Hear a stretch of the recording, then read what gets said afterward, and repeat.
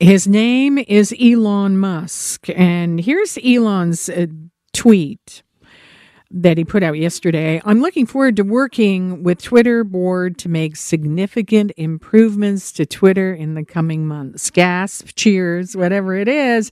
Elon Musk has a lot of money and he's bought a hunk of Twitter. Now he's on the board.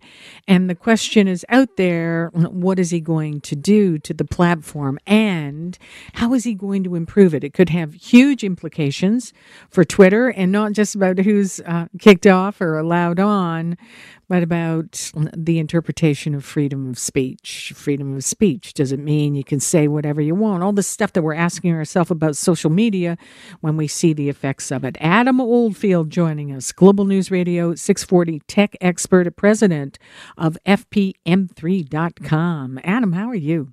I'm well. Thanks for having me. Great to have you. Elon, hip name, lots of money, changing things, flying into the outside of planet Earth. But Twitter is about talking to each other on planet Earth. What do you think here? How much do you think he's going to change things? Well, let me be clear. I follow Elon Musk as I do on many things when it relates to text and tech and so forth. I can say that this was a strategic plan from Elon for a while. And it's no secret that we know that Elon is a part of SpaceX, Neuralink, obviously Tesla. And, the teaser he's been playing, as Twitter's been his main communication form, has been always, highlighted as to he's disturbed the securities office. He's got into debates online with celebrities. So the announcement of his taking over was, I wouldn't say a shock. It was more of the announcement of freedom of speech. Don't be confused. That's kind of like, look over here, folks. We're about to do a sleight of hand.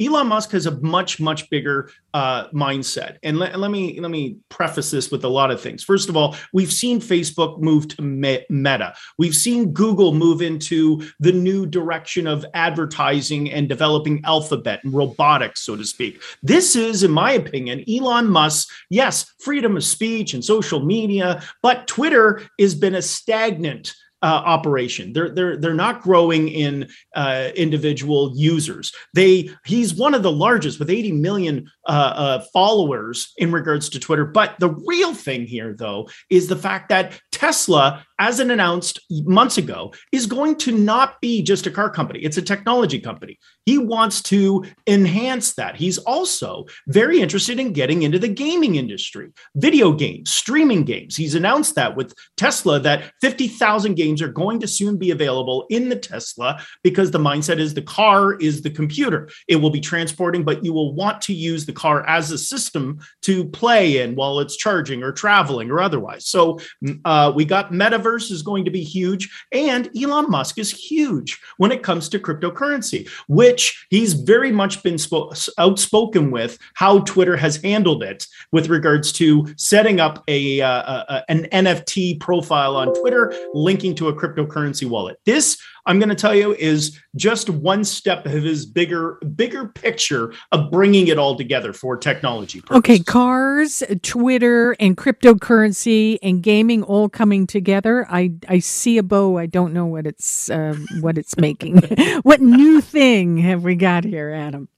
Well, the fact of the matter is he's invested a large amount of his earnings into Twitter, and those are cash investments to own that percentage of stock. Plus, we now have been told he's on the board of directors. So he's one of 12 voices. That doesn't mean he's going to have authority to do what Elon likes to do, but he's a bit of a vocal gentleman, and he tends to like to have a lot of direction. Plus, it sounds like there's a lot of the board members and management at Twitter that love the fact that he's bringing his mindset to the table. Twitter needs some sort of injection of change. They need to invigorate something within that social platform. And I believe that this is what we're going to see with Elon. Elon Musk is going to bring those ideas to Twitter that's going to generate the excitement, that's going to have people participate. And I say it's a 5-year plan that he's going to roll out with all the things I just mentioned earlier. There was concern because sometimes bad things happen on social media. Sometimes they go too far. We all believe in freedom of speech, but we've had to ask ourselves, who has that freedom? It happens in everything we do. We have to stop at stoplights, even though we don't feel like it. Is he going to take the red light out of the stoplight here on Twitter, in your opinion? No, I don't know. And as I mentioned, he won't have the full authority to do that. It takes the full board to be able to support that. And I don't believe they're going to jump on that messaging train that we're thinking he's going to say, it's going to be no longer categorized. Freedom of speech is no longer going to be stifled, and Donald Trump's account's not going to be reactivated because Elon Musk is on board. That I don't believe. I think it's, like I say, it's a sleight of hand. It's a great speaking topic. It's a great rationale, but there's much, much more behind the curtain with Elon Musk, and it is a business decision. He's an entrepreneur. This is not something that he can say, I don't like the fact that they're kind of controlling what I say through my social media. This is truthfully, that may be an element of it, but he's got a lot more of an agenda behind it. And it is a business revenue generating agenda that I can be 100% clear on. Okay. And how do you know these things, Adam? Well, because as an entrepreneur, I do a lot of investments and I follow a few things in my own practice when it comes to business. And you don't just buy into something because I feel, even though he's a billionaire, he's not a billionaire because he frivolously throws his money away. He has done so in some circumstances. As an example, the Boring Company has not done very well. On the other side, his little tunnel company has done well under the premise of the Boring Company. So he's like every entrepreneur, you kind of throw things against the wall. Twitter is a very established social media, one of the first founding social media elements. And I believe he can see this as it needs something, and he can bring that to the table that's going to generate that revenue. Add in the bonus, hey, I get to tweet and Twitter, and if they give me a little pushback, I'll have some say. I think he's going to have more arguments with the board and the management within Twitter with the direction that he'd like to take. But truthfully, I believe it's more of a game plan for Twitter to invigorate itself very much to what we're seeing the other players, Facebook and Google and Amazon. All of them are trying to be that next game-going individual technology that needs to draw more individuals to it to generate revenue. Yeah. Is that necessary? What about people who don't want to play games on Twitter? It's not about the people playing games on Twitter. It's more of a social media development of a headline communication tool. So, I mean, think about it in the way of, again, this is video gamers would probably appreciate that. Users joining in.